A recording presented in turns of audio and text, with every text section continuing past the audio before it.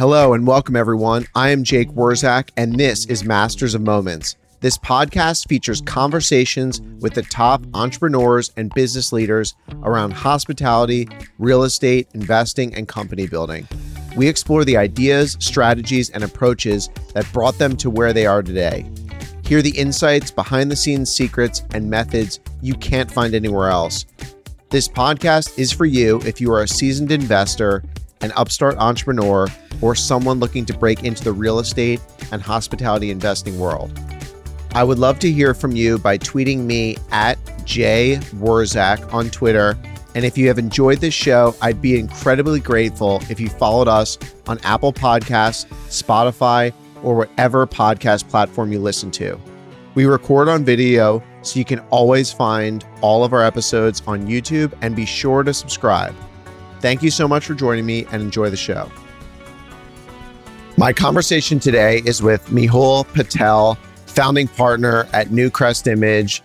It was such an amazing conversation. This guy has a wild story from growing up and working in a hotel to building a massive hotel M&A platform for a reputation that is tremendously rich in values, culture, good ethics. They've done over 300 transactions. We discuss his process for buying a hotel, how he sells a hotel, little tips and techniques to drive the most value on an exit. We talk about the 95 hotels that they built. We talk about the strategies that their company is investing in today, and also the new business verticals that they've created in this post-pandemic environment, having sold their entire company essentially during COVID and now having to rebuild that again with big M&A. We also close with Mehul's experience buying and owning a bank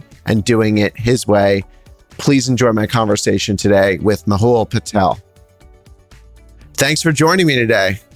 Thank you for having me. It's really my great honor to be part of this podcast. It's an honor to actually have you. I love talking with people that are building amazing companies, taking risks, and people that I admire. So I think it's going to be a fun conversation. And where I wanted to start today is a common theme that I see amongst a lot of people in the hotel industry, and that's growing up in the industry. Some people that I know lived in hotels, some people that I know worked in hotels from a very early age, but that happens to be a common set of circumstances for a lot of successful owners that I know. So why don't we use that to kind of start with your story about how you got into hospitality? Sure. Thank you for having me on this podcast today. I'm really excited. So my journey began 32 years ago. I was 13 years old. I came into this country with my dad and mom. And pretty much I always defined myself as an accidental hotelier.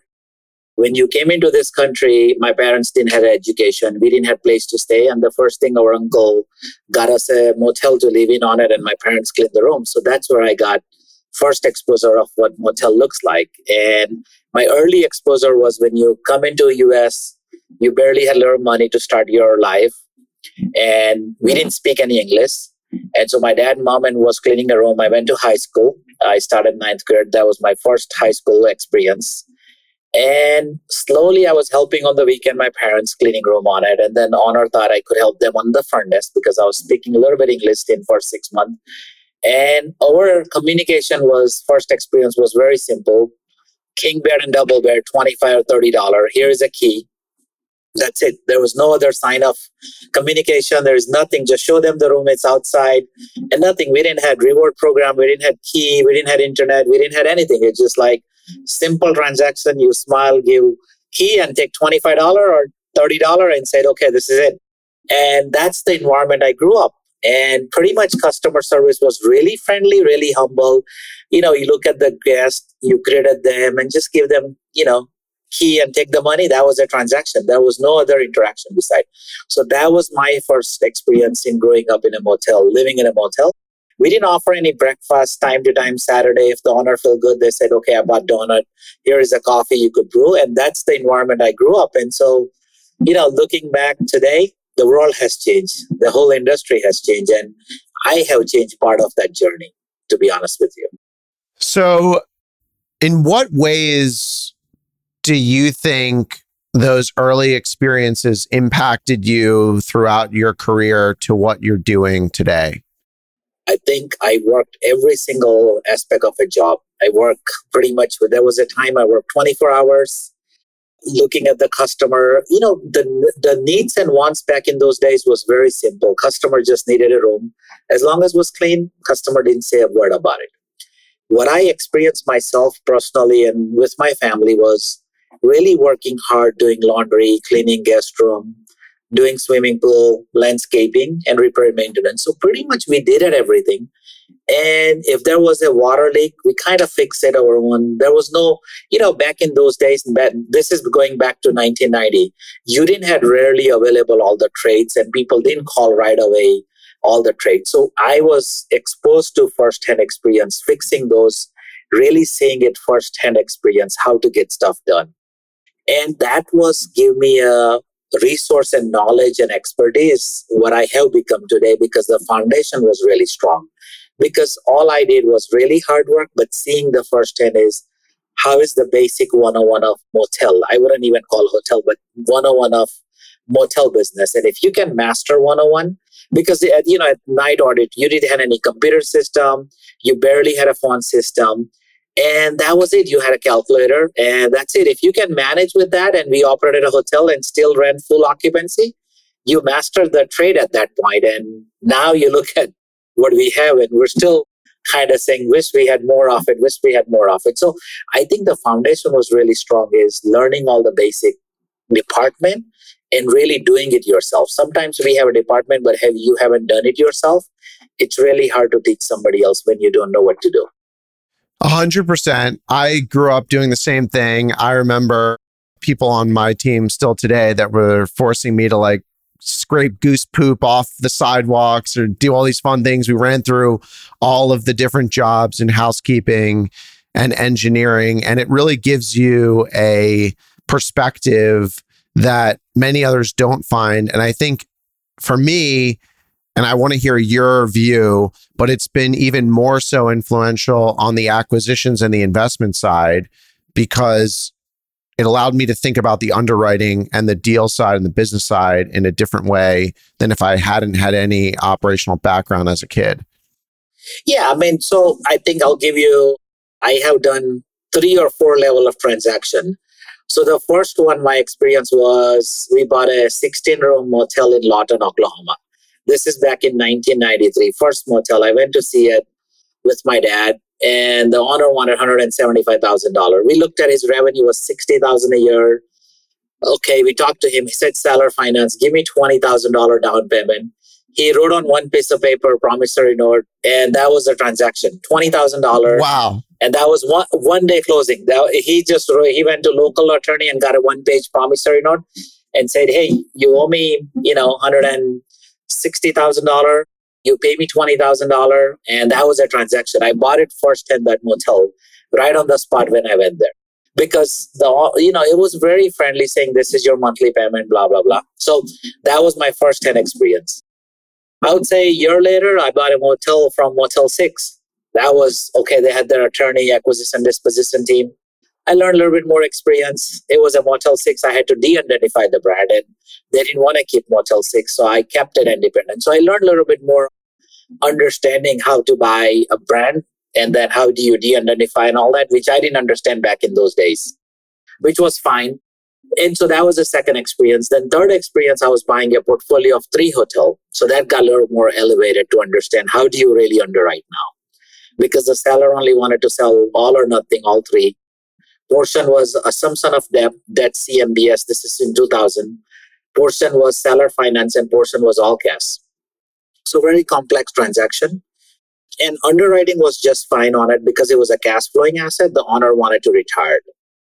That really worked out great for me. And I think today the acquisition has become the most challenge what we have done in the last 10 years, I would say. A lot of M&A. We bought 25 La Quinta from the Blackstone, 2 tranches of it. So we bought 50 La Quinta.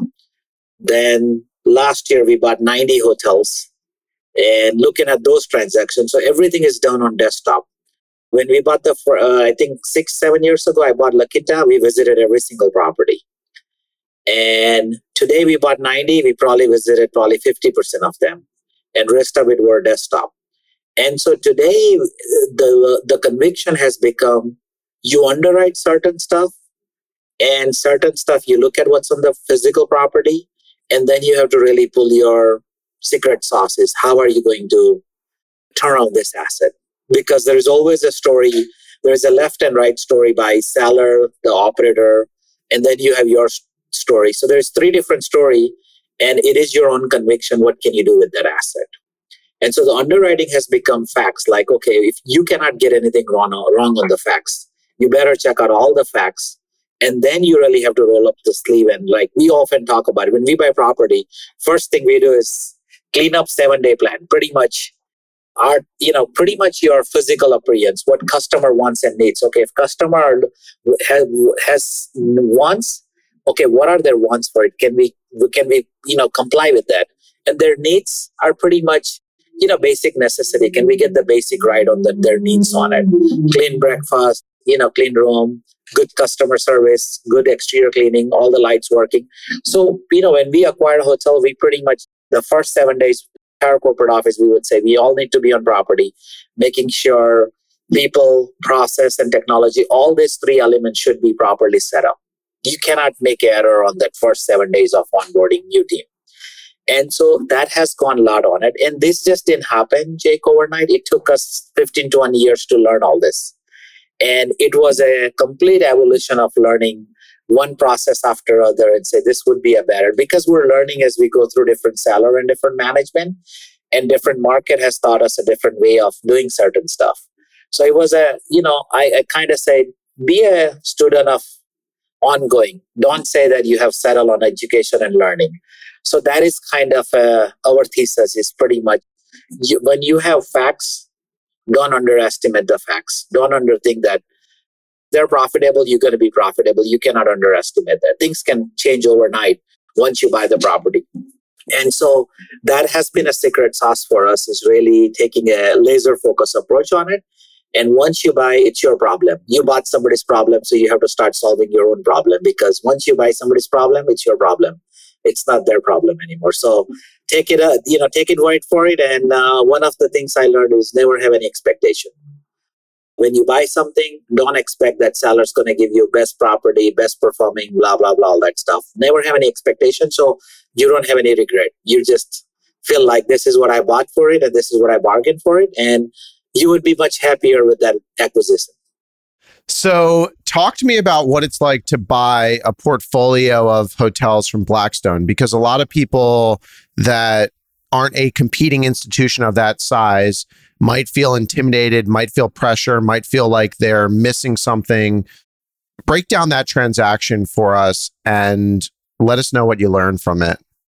Sure. I think Blackstone is one of the best seller. We have probably done more than 50 transactions with them. They're the most ethical company out there. Our dealing has been very straightforward. Once you have a call, I think they're going to tell you, here is what our wants are. We want you to go hard, non-refundable, if that's the deal, or they'll give you DD period. One of the either in every transaction. And they'll give you 60, 90 days to close. And that is the bargain you do. And they'll tell you upfront, here's the war room, here's access agreement, here's the PSA, here's reps and warranty. And if you can live with that, perfectly fine. Each of their asset is run by brand or third-party management.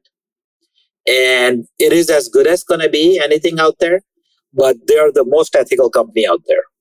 And normally when they're selling something, they're end of their fund cycle or end of their disposition strategy, or the property needs a PIP.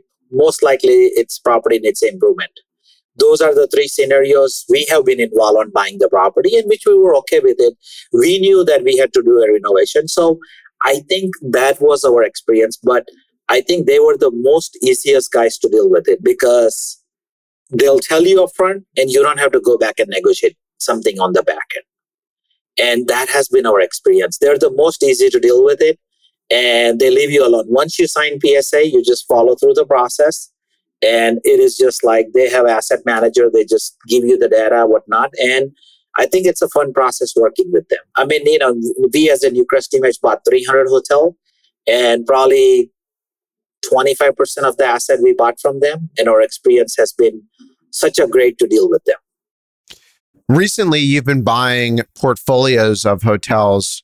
Do you think that to some extent there's less risk in doing that versus buying one-off hotels? No, the M&A sounds really good when you buy larger portfolio. We bought a Starwood hotel portfolio for 45 hotel. And sometimes what happened is when you look at the 45 hotel, CBRE brokered the deal for us. They had the war room.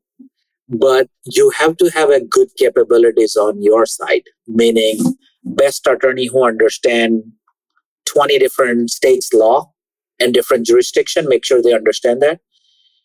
You have to have a good third party reports, the property condition, zoning, environmental, all that. You must have good one so you can really do a proper job. Then you have to hire a good appraisal because you want to allocate asset per hotel, not just on aggregated portfolio. Then you need to make sure you have good surveyors, so make sure there is no encroachment on all 45 hotels. Then you bring in CPA to make sure you have proper cost allocation done on each property.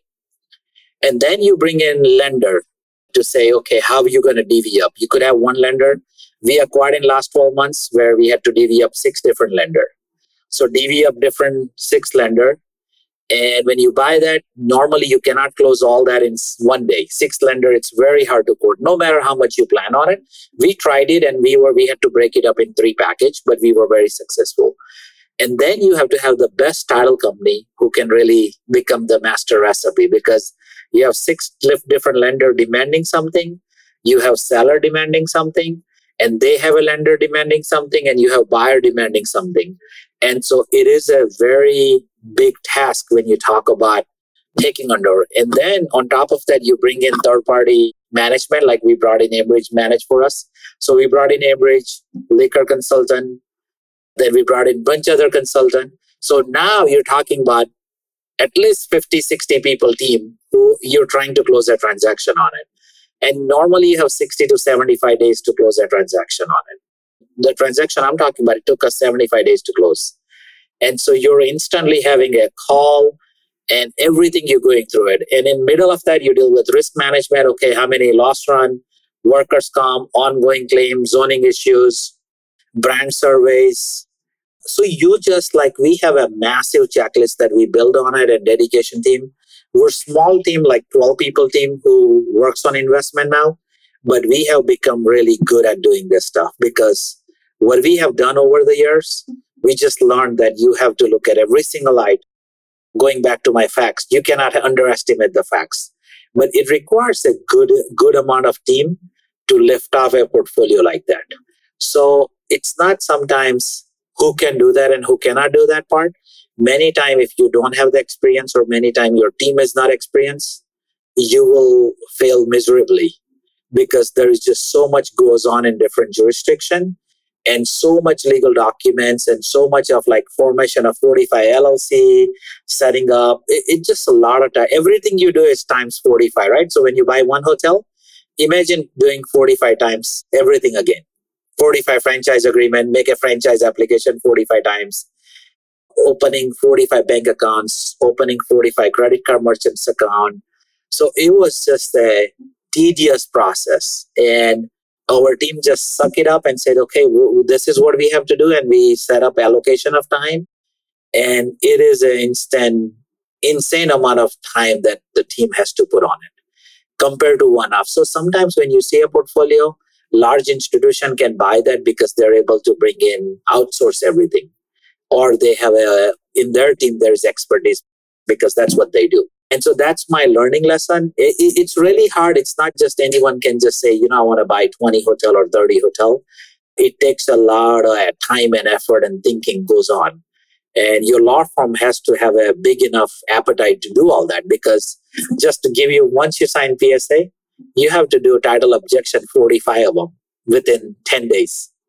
And so how do you find a law firm who's capable enough to do that in 45, 10 days? So we just gone through so much of timeline and deadline and everything you have to meet. So it is a great deal of challenge, but if you can overcome it, makes your enterprise the best. And the most important learning lessons for your team is you're grooming your team to be a best at it, right? We took it as a Newcrest image. If we can make our team best of the best, then we can put up against with any other team, any of the large institution, and we will be as good as anybody. So I think that was my learning experience going through those portfolio acquisitions. I didn't hear you mention capital as one of the biggest challenges acquiring a portfolio of 45 hotels. So how does your capital raising process come into play in a portfolio acquisition like that? So we, being a family entrepreneur, Newcrest Image is family owned. So everything we bought last year, we were able to buy everything on our balance sheet or family capital. So it was very easy for us. We have more than 30 regional banks that we have borrowed over 15, 20 years ago. So any given time, we have a debt facility available between $500 to $700 million based on the lender capabilities and, depending how much we have borrowed and how much we have left available. And so borrowing debt was not difficult at it. We were able to get 70% debt pretty easily. And we had our equity. So that was really easy. And then capital plan, we allocated, certain amount of capital. We said, okay, we bought 45 hotel. We would allocate X dollar for property improvement plan. And others, we would dispossess an asset that doesn't make sense for our enterprise. So we sold like half the asset and half of them we kept it. And we would go through a really renovation plan and reorganization plan of those assets. So that's how we were able to capitalize on it. But, the last 6 months has become very difficult, even for guys like us. We bought another 16 hotel portfolio from SVC, and the lender were really leery. And the reason is we had a ground lease. A couple of them had back of house union, and lender looked at it. Well, I didn't want to go to New York, or I didn't want to go to Ohio, or I didn't want to go to Chicago or certain place because the lender were brainwashed with the headline, Chicago crime, Philadelphia, Pittsburgh has its own issues going on. New York has its own issue going on. If you talk about California, lenders like, well, I don't want to go there. There's strike going on. There's you have to pay per square foot for cleaning, per guest room. And lenders like, hey, if I have to take that, I don't want to deal with that. So it wasn't like us, but it is a third party issues. The lender had read the headline and they're like, hey, we would love to loan you in Texas, Arkansas, Oklahoma, Louisiana, the friendly Sunbelt state. But they're like, we want to stay away from the states. And it is a difficult, the way you mentioned. How do you capitalize on certain state and certain market? Because the lender has already made their mind. No matter how much you could go and explain them how good the deal is, lenders like, I understand your deal is good, but it's not good for me if I have to take it back, or I just don't have a good feeling in this market. With a team of 12, when you're buying a portfolio, whether it's 16 or 45, it's way harder, way more time. There's no economies of scale like you described. You're just doing it more times over and over again. Who on your team, if it's not you, maybe it's you, quarterbacks the whole thing? And when you're buying that kind of portfolio, what are like the three things that you are most focused on from a diligence standpoint that you want to understand at each hotel? So normally I quarterback all the large portfolio. I'm involved heavily, and I have my protocol is communication. I want all my team on the sync level.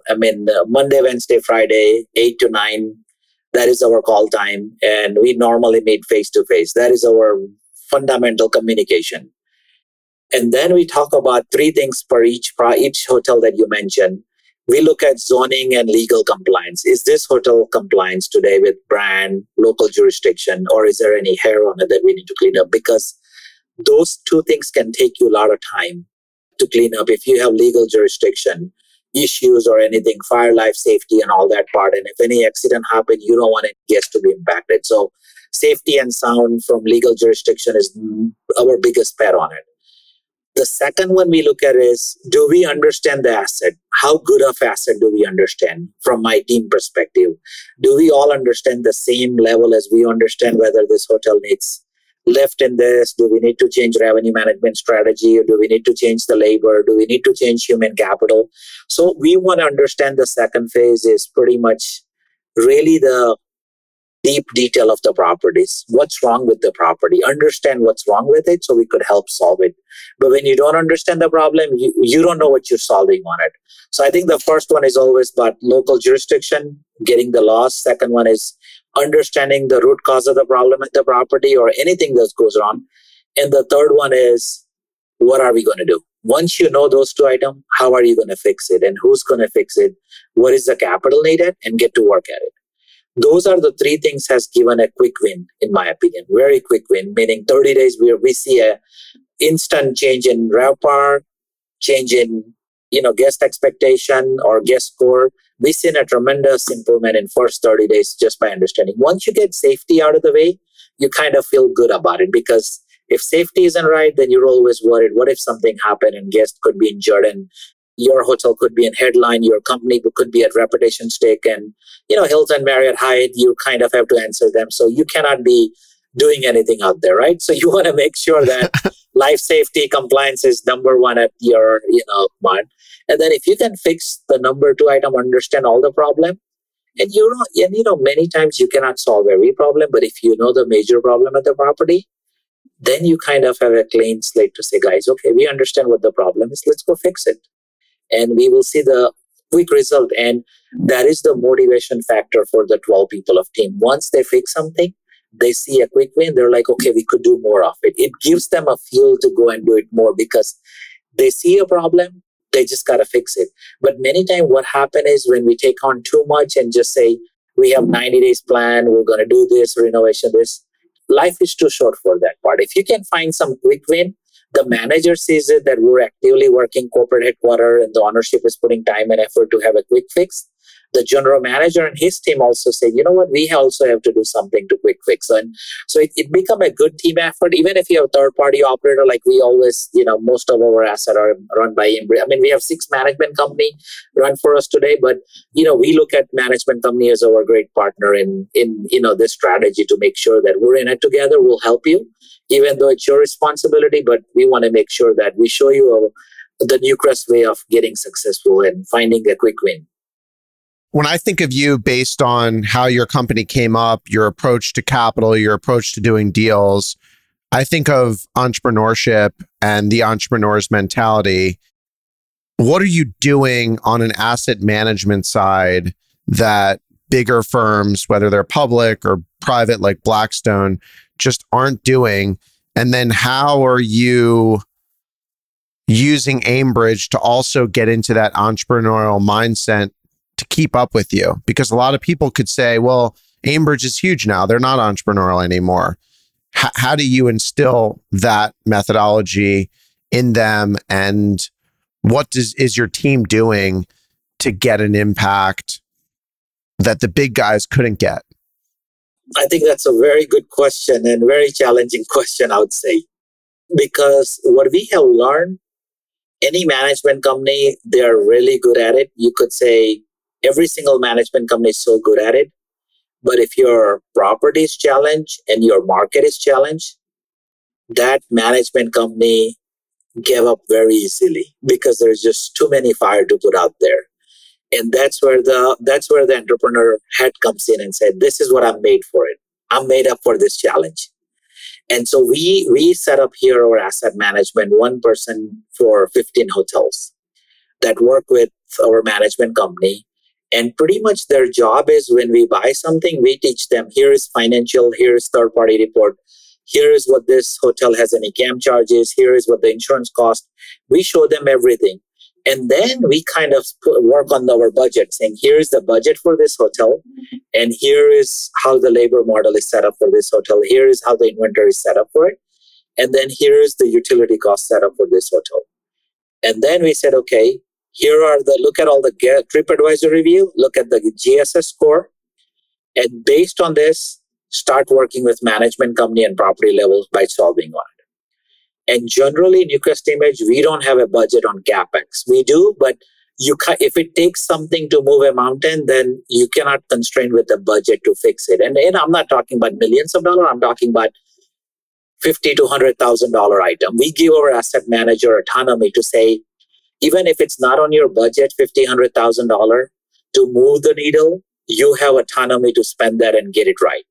Because if you spend money and you cannot turn around, then there's something else going on. But if money can solve the problem, then it shouldn't be a hindrance to solve it. So all our asset manager are given a autonomy to say, think like it's yours. Smaller things always makes the biggest happiness on people's smile. Many times general managers want something good landscaping, something small item. He's not looking for $500,000 capex, but he's just looking for brand new uniform because it's been torn, or he just needs something new planters or something, in the pool to update something. So we give the autonomy to say, you have to enhance a small upgrade that makes a guest look like we're taking care, genuine care for the customer, pretty much. And so that has been a true success.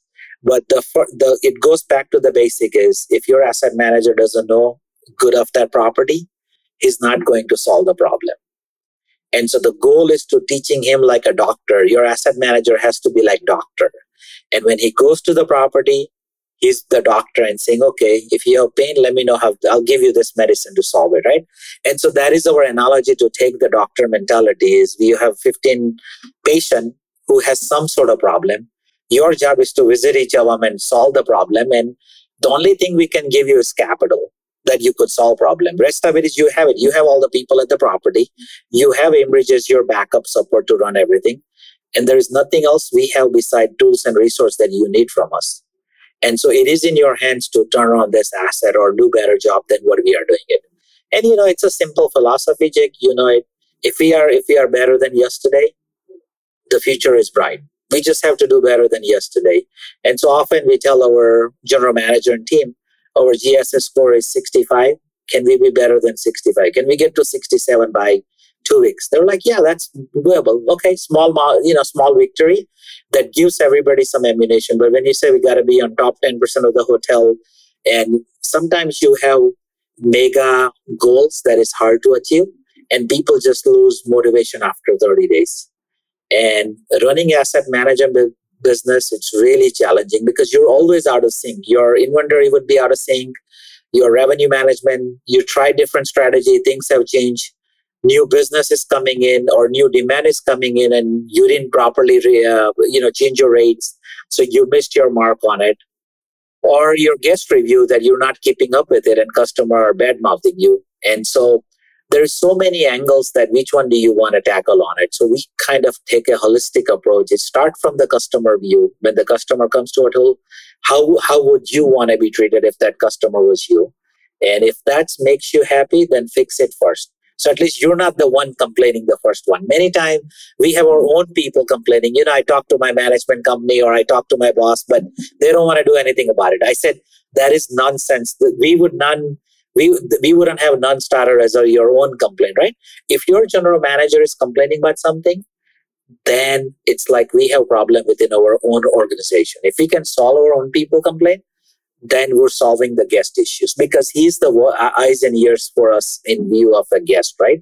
To a degree, but many times we forget to solve our own complaints that we have complaint in our own teams. And if we can solve them and make them happy, I think it just pass on to the next level in our opinion.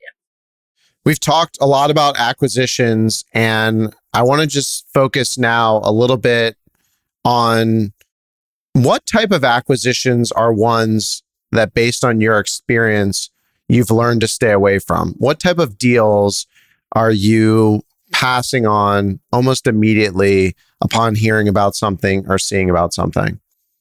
Union and ground lease. Those two items, if I see it, we're running faster than anything we could. Even if they say it's an 80-year ground lease, 70-year, the union is back of office, we would run faster than anything else. I mean, to deal with those two, that is like permanent marriage. You have another extra wife that you have to deal with it, and you got to pay for the rest of your life for that, whatever comes with it. And you cannot say anything to those stakeholders. You're just buy the books, you follow the books and just say, thank you, I'll just keep paying it time after time. I agree with you. So ground lease for me is probably my second worst business decision.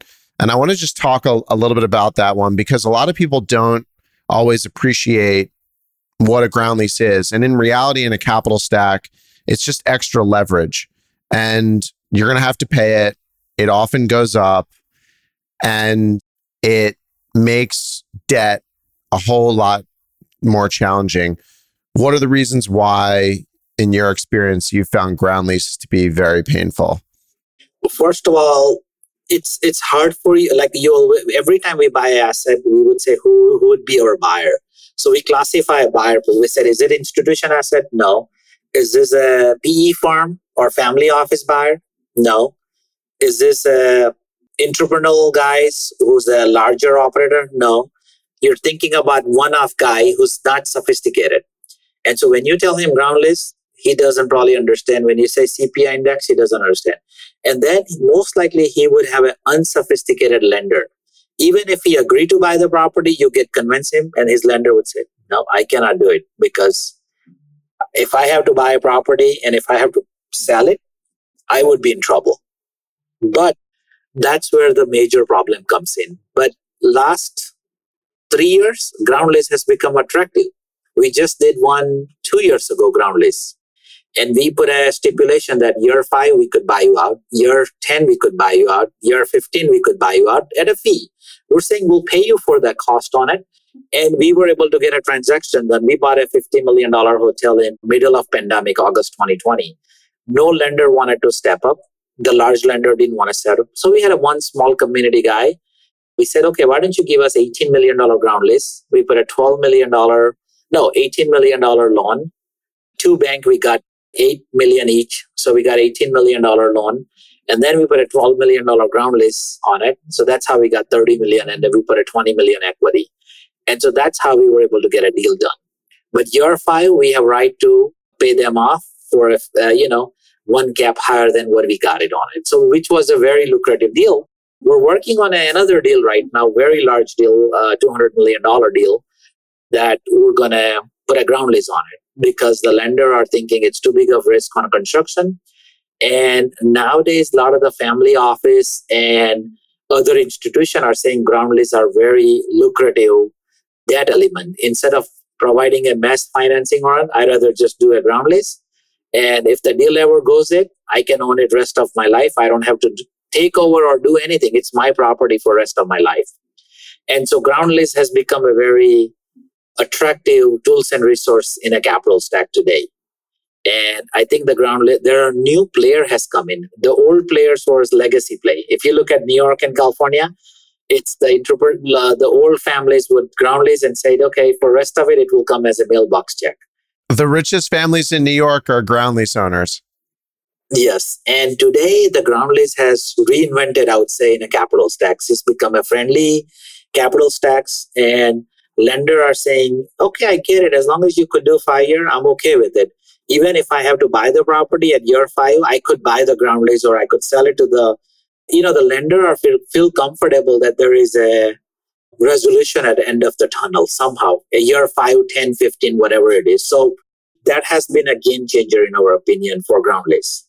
So when you're structuring a ground lease deal for one that doesn't exist today, are you always putting the option to allow the lessee, the person that's leasing the ground, to buy the ground lease? Yeah, we would only do a ground lease if we have 5, 10, 15, 20-year option to buy any given time. We're saying, look, we are paying you ground lease, but if I even want to break at year 3, tell me your price. We got to have price on it. But what happened is the early ground lease, there's no price on it. So they're like, oh, I have to pay capital gain. I was getting a good on it. So then you get an income scenario, you bring in ground lease on it. But when you're making money, you shouldn't be factoring the income tax problem is my problem in a ground lease, right? So if you look at New York, like we have one ground lease in Philadelphia and we only have 17 years left. We try to buy it. It's like, well, I have big capital gain problem. So you have to pay for my capital gain. and it doubled the price. We're like, well, that's not my problem. You owned it for all your life. And so that's the challenge with the rich family that you're talking about.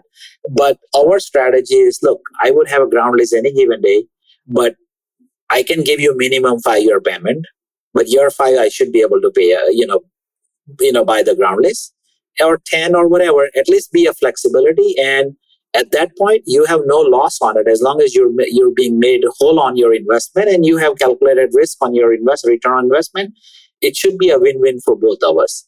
And that instrument has given a lender very flexibility to say, you know what, this is like a very friendly environment. Even if I have to foreclose on it, I'm able to sell this because there is a flexibility of buyout ground lease option.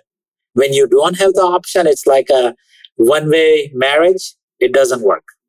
But this ground lease option is two-way marriage now at any given time. As long as you give her time for divorce or whatever, it should be fine. So we love that instrument now. In 2021, most of the private equity shops and partners that we were talking to were in heavy buy mode. They all raised a ton of capital. Capital was no issue. They were, paying super low cap rates for assets. They were buying trophy assets. And then you guys sold a portfolio of, I don't know, like 80 hotels or something. And now I heard recently you were quoted that interest rates are rising. You want to buy 100 hotels. So it seems like when some of the private equity firms are sitting around doing nothing, you're active. When they were buying, you're selling. What are you guys doing right now? And what do you see as the biggest opportunity today that clearly, based on a lot of groups I'm talking to, I think people are probably missing? So today, what we are buying is every single asset needs CapEx. That's what we're buying. Nobody wants to do CapEx. That's a number one theory we learned. None of the institution, none of the REITs, none of the PE firm has the ability to do a REIT. And everybody's looking at return on investment. If I deployed my capital in a downturn market, when the market is right, I have to do a PIP. Or should I be just holding on to my cash better today? Our strategy is, I want to buy today because there is no new construction happening. The secret recipe is next 36 months, 48 months, the new pipeline is very slim to nothing. Very slim to nothing. And so the way we looked at it is, let's buy all the asset that people don't want to do PIP. We bring in extra team, do the renovation, and two things will happen. Either when we get renovation ready, our hotel's going to do better, our NOI would be better, and we can sell it at the right cap for the same guys who wanted to buy it, and we'll make money. If we don't sell it, no supplies, we'll still make money because we would have the nicest product in the market and other people wouldn't have done renovation. We would have done the renovation. So our strategy is going everything against what people are fear of. They don't want to do renovation. We want to do renovation. They think rates are high. We think, okay, rates are high. So when we did a math on $100 million, 3%, it's $3 million of cost of doing business. So when you underwrite your return 20%, okay, it's 17% now, or 18%, or 16%. Does it make you or break you at 16 to 20? Probably not. Being entrepreneurial, we feel like that is a number, but that is the today's story telling you that you're going to make 16, 18%. But reality, we sold 300 hotel. Our end math has become more than 20. So we were always wrong. We have always wrong in our projection. So we're like, hey, we were wrong at 300 times. What would make us wrong the next 5 or 15 or 20? So the hindsight story 2020 is just a greater story of it always works out in your favor if you do what needs to be done. But what I'm sharing with you, it's not a secret sauce, right? People don't want to do renovation. We said we'll do it. And why we want to do it? Below replacement cost. There is no new supply coming up. Okay, I'm getting ready in 12, 24 months to be competing with the existing hotel owner where they don't want to do renovation. I would have the best product and I would be the one, my portfolio would be the first one in the market that people would want to buy. Why? It will perform better and it's fully renovated. Okay, so who wants to buy that asset? And I could command the premium at that point. The only difference is the pain next 12 months that I'll have to go through it. And I think the interest rate is a temporary situation. We factor 24 months rate would be high. And so there is a cost of doing business that we underwrote. And then you kind of said, can I offset certain costs that it has gone up by interest rate, property tax, and insurance? If you look at today P&L, our insurance, property tax, and labor cost has gone up. We said you cannot do anything in labor cost. You have to leave it alone. It's going to continue to go up. Property tax, you cannot do anything on it. That's kind of controlled by that. The only appetite is revenue management. Optimize your rates. Customer's going to have to pay for it for nicer product. By providing service, how can you maximize your revenue? And if you can do that, then you could mitigate some of your cost that is rising 1% or 3% or 2%. That is the only way to mitigate. Because when you look at P&L, you cannot change anything, right? Your labor model, even if you reduce one key count person, today our team member productivity is only 75%. Our human capabilities are, if you think we were working 40 hours and giving 100% of your effort, today that is probably 75 to 80%. Someone say it's 70%.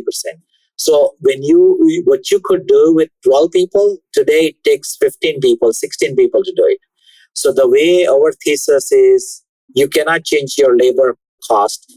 Utility cost, you could make some changes if the hotel you bought didn't have LED or you could put an auto timer, but that will only make a 2% difference on, utility cost. But beside that, there's no other way you could change any major metrics that change your outcome on NOI. The only way you could do it is, how do you play revenue management strategy? If you have the product, if you have the customer, and they're willing to pay for your product, you can only maximize revenue. And we have done a good enough job in the revenue management. That changed the whole strategy on underwriting. That's what I said, we were wrong pretty much every asset. And the underwriting came always under guidance. We would say 18% return, we made 22 or 25 or 30. Or, many times we bought a real estate, we change a brand on it, we change the use on it, or we would lease an antenna, or we would do something on the property that changed the outcome of something. I love it. When you're evaluating these PIPs, a lot of people argue with me, and I'm kind of in your camp. I think people will pay more money for a renovated product and a renovated room. However, a lot of people will argue that they won't.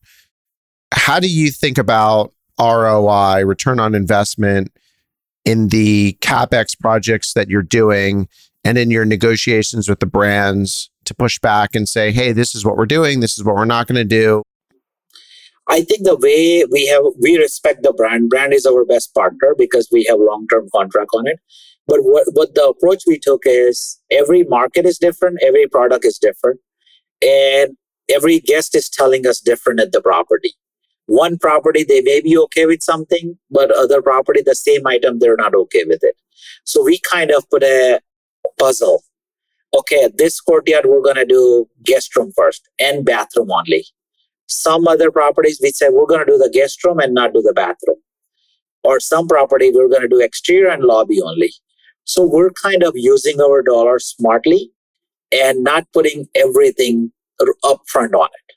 Some property, we're doing 100% renovation and finding a value engineering. How can we do a better job? That is certain. Like, look, when you look at guest room brand, they're saying 7-year soft good. I have talked to Marriott and said that is not necessary. The drapery, I could live with 10, 12 years. Lamps, artwork. And so the many item, we could say it's good for 12 years old. And then second item, you could show it to the brand is, look at my occupancy. Since I built this hotel, I ran 68% occupancy. Product utilization hasn't reached its lifespan on it. So I would like to get, instead of 7, it should be 10-year renovation cycle. But I'm investing in other hotel. So I'm not investing in this renovation cycle hotel that's coming due, but I'm going to invest that same dollar in another hotel that's really needy for that capital. And so it has become a kind of a art and science, and to manage it better and really keep the brand happy, but keep the guest happy. The ultimate story is, Mr. Brand, I did all this. Look at the guests are happy. It's not about what I did and what I did not, but if I can keep my guest happy, did we accomplish the objective of it? A happy customer, they're going to go stay more Marriott or Hilton, and they're going to continue to stay in our properties. That is the ultimate outcome on it. Because today, when you look at peeps are done on desktop, peeps are done, the guys write something, they don't even know sometimes what they write, to be honest with you. And not to criticize brand, but you've seen it many times, they're like, everything has become a boilerplate template. Every time you start, replace all the landscape, do the lobby. For them, it's like everything, right? Everything is like everything. So Always. Always, right? So you kind of have to educate the brand saying, I get it, this is a boilerplate template. We respect that your process, but let's peel the onion. What makes sense? Look at my guest is saying it. And brands like, I get it. We could do better. So it is a working partnership end of the day. We're not kind of saying we're not respecting the brand's mandate, but we're kind of saying there is a happy medium that we need to come. And if the outcome is win-win for both of us and a customer, then there shouldn't be any issues. We're not afraid of investing capital. We're afraid of investing wrong dollar in a wrong property because someone given you a peep and say, go replace all the artwork, go replace all the drapery, go replace all this item. That is not the necessity. Are you using hotel specific renovation contractors that are going throughout the country? These guys are kind of living in the hotels, knocking them out, or are you hiring contractors by market? What have you found to be the best approach to renovate portfolios of your size? I think the answer is all of the above. Everything, whatever you can get. Everything, because every market's different. Like, so, we were a general contractor. We built 90 ground up construction hotels so far, primarily in last 15 years. So we have a pool of subcontractors. So if it's within our reach, within 200-300 miles, we would do it ourselves. We have project manager, they'll hire subcontractor. We have loyal following subcontractors, so we would hire them and do it. If it's out of town and whatnot, we would hire a GC to manage it. They'll stay at the property and get it done on it. So we have used every different approach. There are, contractor who wants to do everything, mid-size to high level. And if it's a full service major renovation, then we bring in full not GC to say manage it this, because time will kill you on your projection, guest comments, and your DCR covenants with your lender. And so renovation is one of the kind of, I would say it's a cancer if you don't get it properly taken care of in a timely manner. Because once you have cancer and you cannot get under control, it goes out from 12 months to 18 months and 20 months. And guests are saying this is horrible. Employees have to work hard to keep the place clean. And then you have workers, they're abusive sometimes to your guests and abusive to your team members. And you just created so much of drama, no matter how good of GC or how good of a team it is. So I think renovation just comes with a lot of risk at the same time also. I want to transition now to like portfolio construction and how you think about diversifying your asset and product types, because a lot of people tend to just stay in their own swim lane. Like they only invest in extended stay hotels, they only do limited service hotels, or maybe they only do luxury lifestyle. You have a different approach where you have your hand in a bunch of different asset classes. I want you to walk me through why that's important to you, and if there's one asset class through the next cycle that you're going to lean more heavily on. Yeah. So first of all, I'll give you at NewcrestImage, we have 5. So pre-pandemic, we only had one investment. NewcrestImage was a hotel company, development company. That's the only thing we did. And 2019, we bought a bank. So that became a second silo. But the investment was 95% in hotel, 5% in bank, even though we own 100% bank and 100% NewcrestImage. So when COVID happened, we had some folks visit from Marriott and we talked about it, how bad a hotel business is. And we were tired of the hotel business to a degree because we were closed. We weren't doing revenue. Brands were like, okay, we need to start all the amenity back. We need to open a breakfast. And we're like, we can't find labor and all this item. And they're like, is this the right place? And then you look at multifamily, okay, it's 99% full. People are moving it. It's a great, coupon pay, but you could sell at 4 cap, 5 cap, 6 cap, or 5 cap mostly. And you could borrow debt from Fannie and at 3%, 2.5%. And so like, we're in the wrong business. And there's more buyers of multifamily than hotel because of the labor, because you have to clean and all that. So in 2020, we decided to say, you know what, we should sell the entire company. So we decided to sell Opco and Propco. We sold our business to Summit Hotel, the portfolio, and Opco, we sold it to Enbridge, our management contract. So the new strategy came in pandemic was real estate, banking, debt fund, alternative investment, and public equities. So we're invested in 5 different areas today. And each of the silos have become very aggressive on their investment thesis. And we have made a very good stride and made a very good disproportional of our wealth in different areas. But now those silos are growing by itself. So that's a one best thing came out of COVID, to open our eyes and say there is other investment we could do. But our hotel bucket is still the biggest after selling it, because what we bought last year.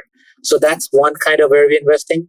Now, as you talk about in real estate, where do we invest? We invest from all the way the budget. I would say Motel 6 is the bottom of it, to all the way high end luxury. I would say Ritz or Waldorf, or at that level of part. We would invest in every cycle of it. That's select service, budget, mid scale, extended stay, full service, lifestyle, luxury. We would invest in every cycle, in every brand segment, because the return profiles are different and our buyer pools are different. When we buy Motel 6, we know who our buyers are. When we do luxury, we know who our buyers are. And when we have our portfolio wrap for $125, we know who our buyers is, because that's the institution rate. So I think by last 15, 20 years, we kind of identify there is a buyer for everything. So why can we not cater to the buyer's needs on it? We could buy anything that we have buyer pool for swimmingly. And so it's a perfect match. Our job is to buy something, make it better, and then sell it. We know that there is a buyer for that, and we understand that asset class. So that has given us a lot, because sometimes when you say, I just want to invest in extended stay, when you go look at broker, you don't find extended stay deal, you're going to overpay or you're not going to buy. And you're just going to sit on wait for next portfolio to come in. And we don't like to wait on sideline. We like to say, okay, what can we buy? Extended stay today? Okay, we'll buy that. Could we buy full service portfolio? Let's buy that. Could we buy select service? We'll buy that. So the thesis has been, all I want to do is when I wake up, I want to come to work. And whatever I have to do, I'll do the work. I'm not married to, I just have to do that. I have to do that. So the culture here in NewcrestImage is we're coming to the work to have fun. And whatever I have to do, roll up my sleeve and work, we'll just work. That's it. It's not about I just work in this room and that. We don't have that freedom, or at least we have the freedom to enjoy the day and how we want to organize the day, where the housekeeper doesn't have a choice. When she goes to the hotel, you got to clean 20 rooms. That's all you do. She cleans 20 rooms, goes home happily, life goes on. But we have that freedom and opportunity to make the world better by what we do and create a short-term, long-term economic impact to this country by providing employment, pay taxes, and all that. And it has given us a freedom to do what we do. And most important, we enjoy, all of us we're deal junkies. So we enjoy doing this part. So it's kind of said, if that makes you happy as an entrepreneur, if that makes your team member happy and gives them feel to do a deal and learn something, then it shouldn't stop you from doing anything. So that has been a thesis on it. I think there's one question you asked me, where would I invest over time? I still love the lifestyle luxury space. I think that is what the consumer is looking for. I think the luxury space, I'm not saying ultra luxury, but I would say the mid-level of luxury. I would call it soft brand, like Curio, Autograph Collection, Unbound Collection. I'm talking about that space, because you could create your own story, you could have your own branding, and you could provide service as much as you wanted. You could charge the rate as much as you wanted, and you could do anything you wanted with the freedom. And that is where the future of consumers going to think that I want unique experience. I just don't want cookie cutter experience. And so we feel like that space has a lot more bandwidth on return on investment than just hard branded. And is the opportunity for you guys conversions, or buying something that already exists in that space but making it better? We have done it all. We're doing a lot of conversion to soft brand. We're building ground up soft brand. And, there are up-branding. We're kind of buying a brand and we're within, let's say, Marriott portfolio. We said we could up-brand to level up. Or we take them down a level down. Many times you've seen Ritz-Carlton has came down to autograph collection or vice versa.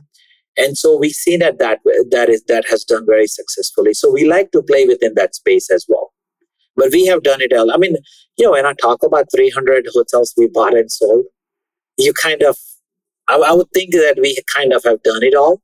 Ground up, we did 95 ground up construction. We did 12 historic project, high rise up to 30-story, different market, different jurisdiction, different F&B, a lot of meeting space. We have done it all. So we've seen it all. We have converted small mom and pop 2-story into a brand. We have done 6-story, taken a hard brand to a soft brand. So it kind of, we've seen it all. And so it kind of give you a good conviction when you are about to do something. You kind of said, I could do something. And that's what we are buying today is real estate is the value. It's the real estate land and the building that you cannot buy or replace today. What the cost today? Look at anything to build today is $400 square feet per cost in any market. That's insane. What we used to build $100, right? If we talk about 2012, everybody was talking you could build something 4-story stick built for $85 square feet. Today, the same thing is $200 square feet. And if you're lucky, today when you underwrite any budget, you don't even know if it's gonna finish that project at that number. So as a buyer or a seller, then a lot of hotels in our portfolio, well, some of the hotels in our portfolio are worth more from an asset standpoint. The real estate, the replacement cost is worth more than they would be worth on an income basis. So in this environment, how do I reconcile that? Is the only way to get out of that time?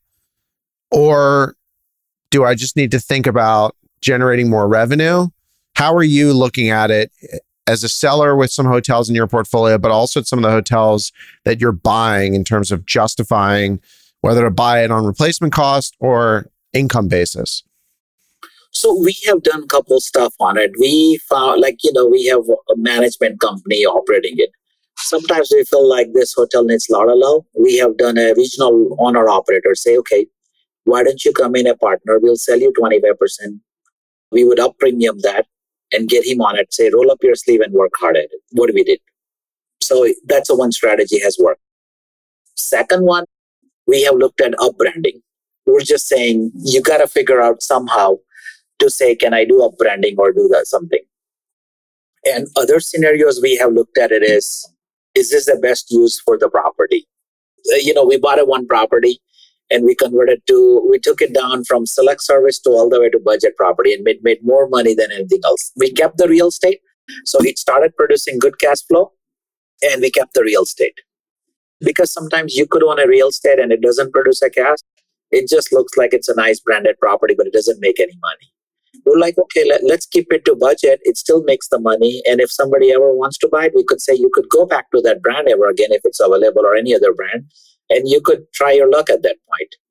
But we have seen it that you really have to put a time in property. Or if the property is worth more, what can you do different? If you tried revenue management doesn't work, property improvement plan doesn't work, the next option is looking at best and use of the property.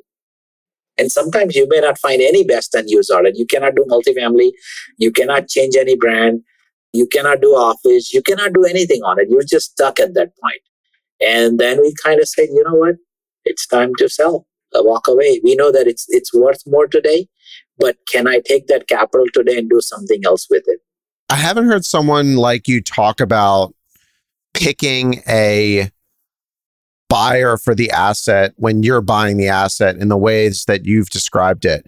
There's been a lot of deals recently that I've seen that are very large that you really wonder who is going to be the end buyer. There's maybe like 3 actual groups in the entire world that could end up owning that.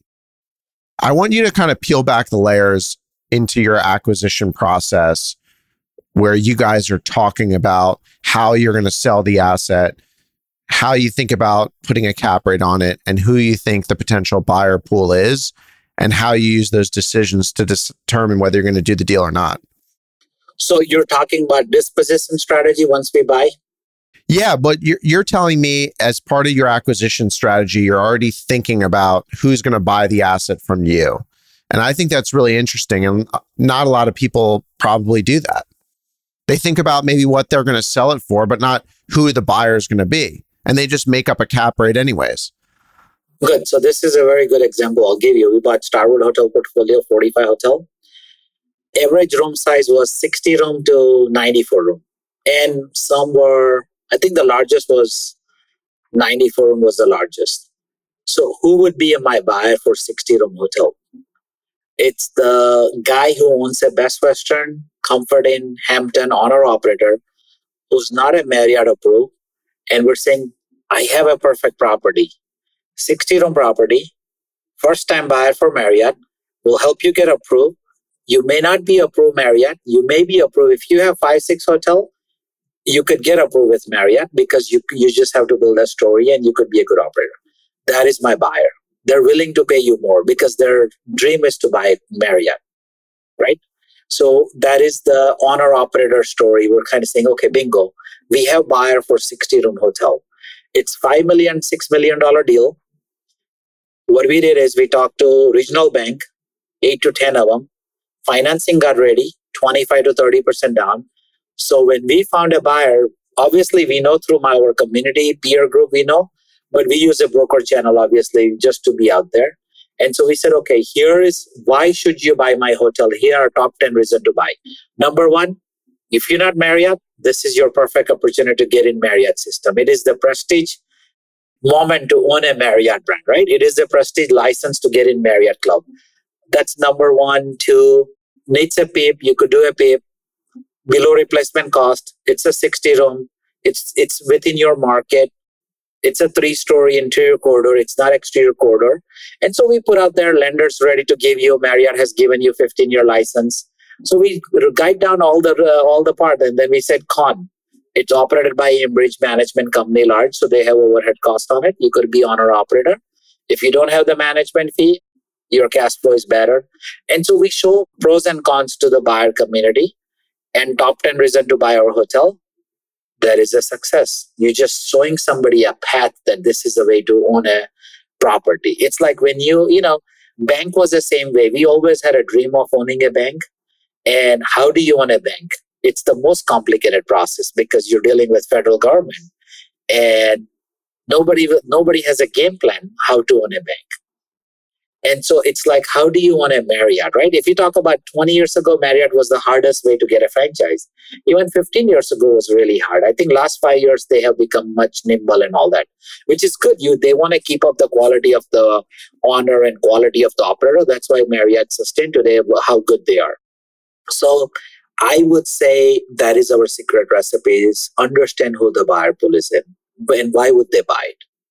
And so, we create a war room, we create an orientation checklist. Like as soon as we sell somebody, like here is a PSA, we would say you sign a confidential agreement, we do LOI, we do PSA. Then we said, once we do that, you get a title report.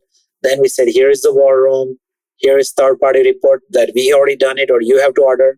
You have to you sign FDD, make a franchise application, then you open a bank account, form LLC. All the step, like there is 30 to 40 checkpoints. And we tell every buyer, you may be sophisticated enough, but if you're not sophisticated enough, here is the way you follow the part and it will be a successful closing. So the buyer really appreciate that they have never done it. Now they take our checklist and copy over and over again and tell people, this is how you buy and sell. And so it's kind of, you have to nurture the buyer to say, let me teach you something part of the process. So that has we have earned a respect of being a good seller. Do you think anybody would want to do that? What I do 45 times that buyer? No. That's the challenge. No one wants to do that. Most sellers are like, they're dicks. Like, it's tough. It's contentious. It is. And it's like, who has the time? But we kind of invest that upfront time to set up the infrastructure. And then we tell our team, look, this is a idiocracy. It's the kind of a dumb and dumb version of it that you're kind of at sophisticated level, but you're dealing with unsophisticated buyer and you have to agree on to do this part. And that is a perfect marriage of transaction. because no institution, no REIT, no family office would want to do this, and they don't even know where to start that.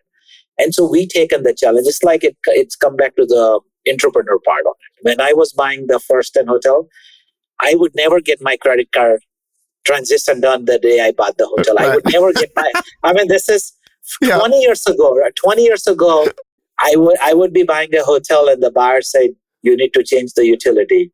But we do it the same day. I didn't thought about you could do it, so it's just like schedule it. What so it's like what I learned the first 3 to 5 years, I'm using it the last 5 years of my transaction life.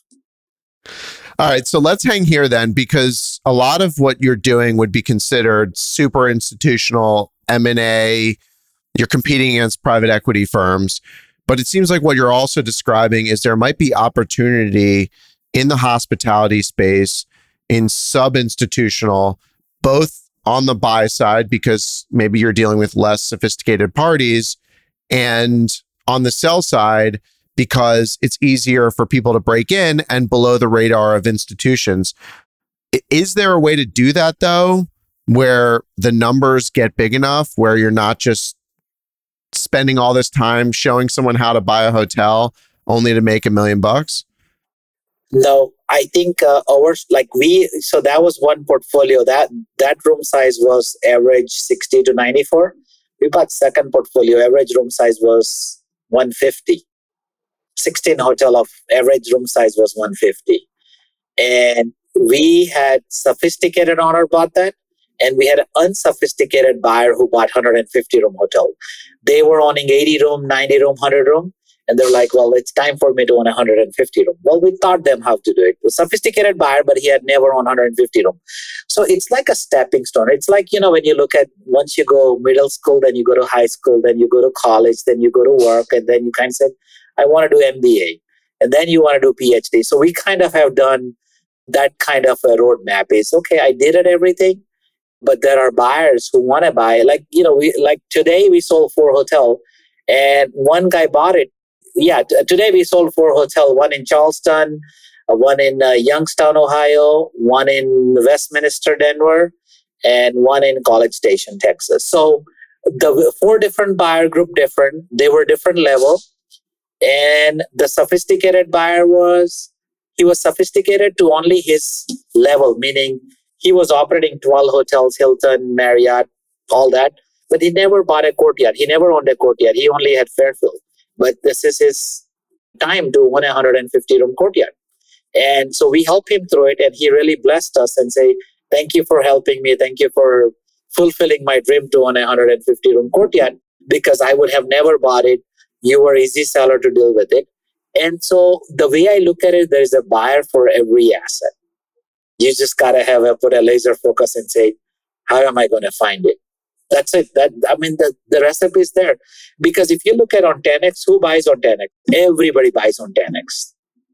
And so I think the way we looked at it is, once you buy real estate, as long as it's not that terribly bad, you're fine. As long as you don't have the city local issues or environmental issues, you could fix rest of it.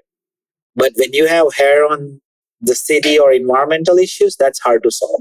It just takes a lot of time and effort. But if it's a physical PIP and human capital issues, that's within your power. Are there any assets in your portfolio that you would classify as never sell for whatever reason? You just don't want to sell it, and this is a legacy asset that we want to own forever? We have never owned anything. Everything has a price tag. Every asset has a price tag. It's like when you go to high-end store, everything is for sale. Nothing is, even car collection. Every car collection is for sale. Everything in the life is for sale.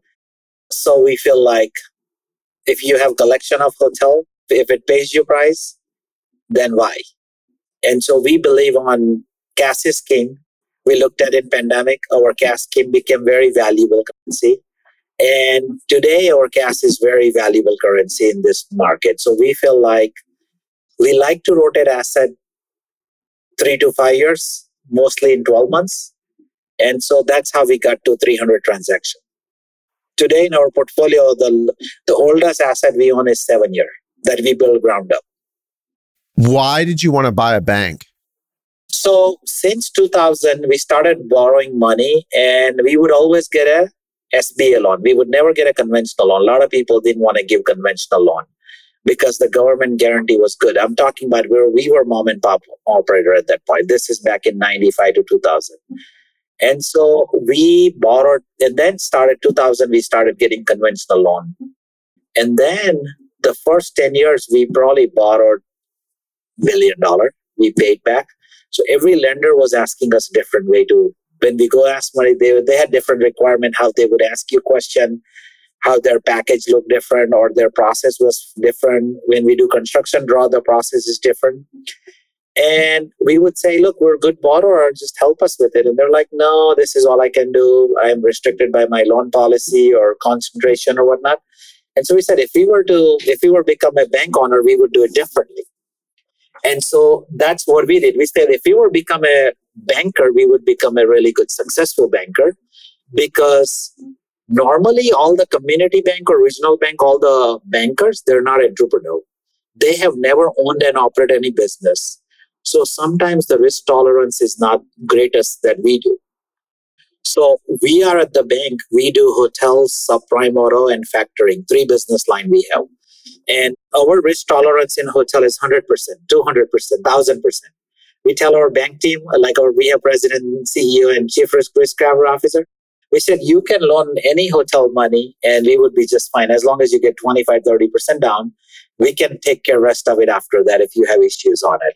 And they're like, well, we don't understand. We understand everything about hotel. If it doesn't work or if it doesn't make money, we know we could buy it, sell it, and life goes on because we understand this model. Or we can tell them where are they failing or anything like that. And so the true success recipe is our confidence on the banking system is we understand how to borrow and how to pay off loan. And so now when the customer come, we tell them, we understand this part, you just got to fix it or you got to manage this better expectation and it would be fine. And so now when customer comes to us, they cannot try to fool us on construction cost or reserve or because they know that any given time we have 50 to 70 hotel that we own and operate. And so the customer really appreciate our wealth of knowledge. And most of the time they seek guidance from us as advice instead of we telling them what to do. So it's kind of a very rewarding experience that people respect our opinion because what we have done in the hotel industry. What did you think about owning a bank would be easy that turned out to be the opposite of what you had intended from the start? Regulation. It's tough. Very tough regulation. It's like everything you think it's normal course of business or you think it's okay, like we do in hotel business, everything against the law in the banking. You cannot give him this much loan. If he missed a payment, if he doesn't meet the DCR, it's a breach of loan covenants. You got to do this. If he meets second time. So everything, it's like, the way we tell regulator, the guy's making a monthly payment. It's like, but he's not making money. I said, yeah, he's getting from his other property. Well, we can't have that. You need to have that hotel as a guarantee. But I said, why do you need it? He's paying dues.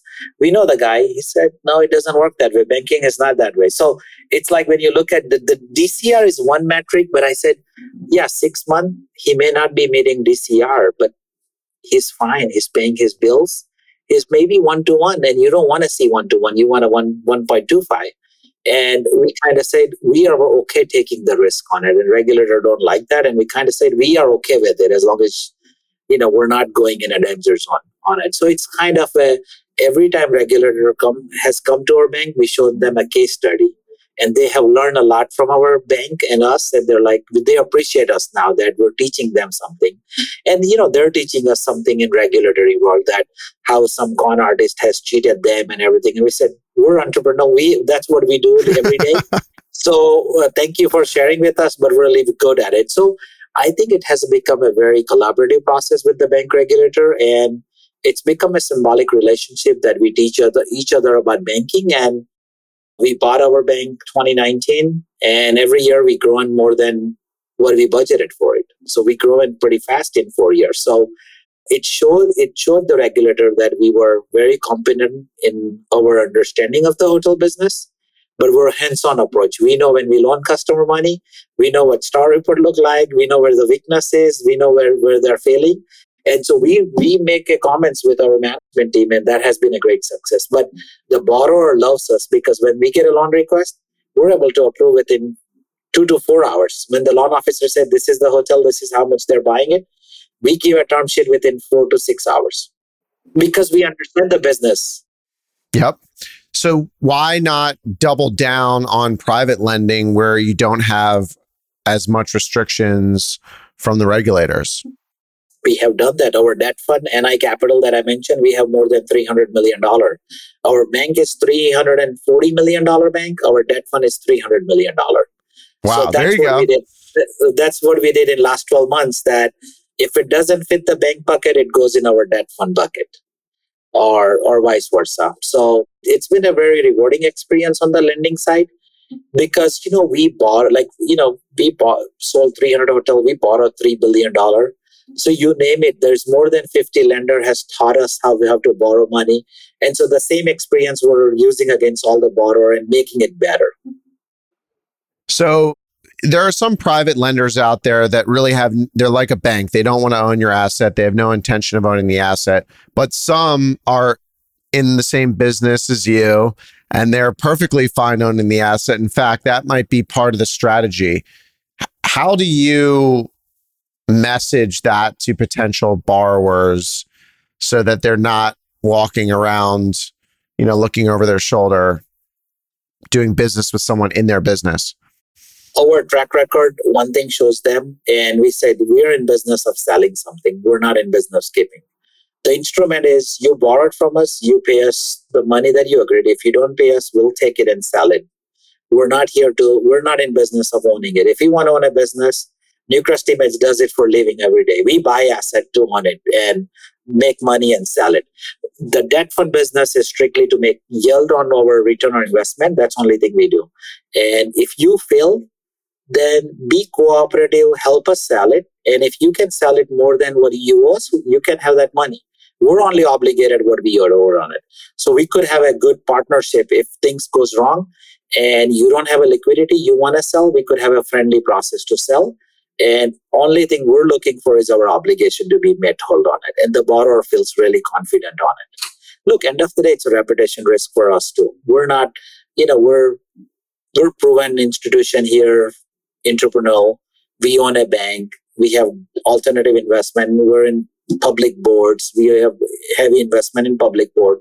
So end of the day, the company that I respect and admire, Blackstone, ethically, morally, that's how we also practice at the same point. Every time, when you wake up in the morning, you have to do the right things. Regardless if somebody's watching you or not watching you, you have to do the right things. And that is the way of living because you want to embed that culture in your family, embed the same culture in your company to say, we're here, we're in business. If you have cash register, it has to make money. Cash register never hands out money. But same times, we have to be ethical, honest to each other and keep everybody else honest each other also when we do business. And so that's a simple philosophy. Yeah, time to time, we make a human error and we correct it. We said, it's okay. We're human beings. We have to make a mistake. If you don't make a mistake, then you're hiding, you're covering up, you're lying, you're doing something at that point. So we said, we love seeing a mistake and we could make each other better by seeing a mistake. But let's not cover up the mistake just to cover up a mistake. It's okay. Life goes on. Like we make a mistake on it and it's okay to acknowledge our own mistake. I asked all the guests on the podcast the same closing question, and that is, out of all the hotels that you've been to throughout the world, what is your favorite hotel? St. Regis Bora Bora. Oh, good one. Did you stay in the Overwater Bungalow? Yes, I did. It was one of my unique experience and that hotel setting, and it's just unbelievable. That is on my list. I definitely want to go to Bora Bora. It looks stunning. It's a heaven. The population is very low. There's nobody there except for 30, 40 water bungalows. And their service level is impeccable and it's unbelievable experience. Thanks for joining me on the podcast. This was a lot of fun. Thank you. Likewise. Thank you, Jake, for having me on this podcast. Hey everyone, it's Jake here. Thanks again for joining me on this conversation. Be sure to subscribe on Apple Podcasts, Spotify, or YouTube. Lastly, don't forget to follow me on Twitter at @JWurzak. I'll see you in the next episode. Jake Wurzak is the founder and CEO of Dove Hill Capital Management. All opinions expressed by Jake and his guests are solely their own and do not reflect the opinions of Dove Hill Capital Management. This podcast is for informational purposes only and does not reflect or represent real estate, financial, or investment advice.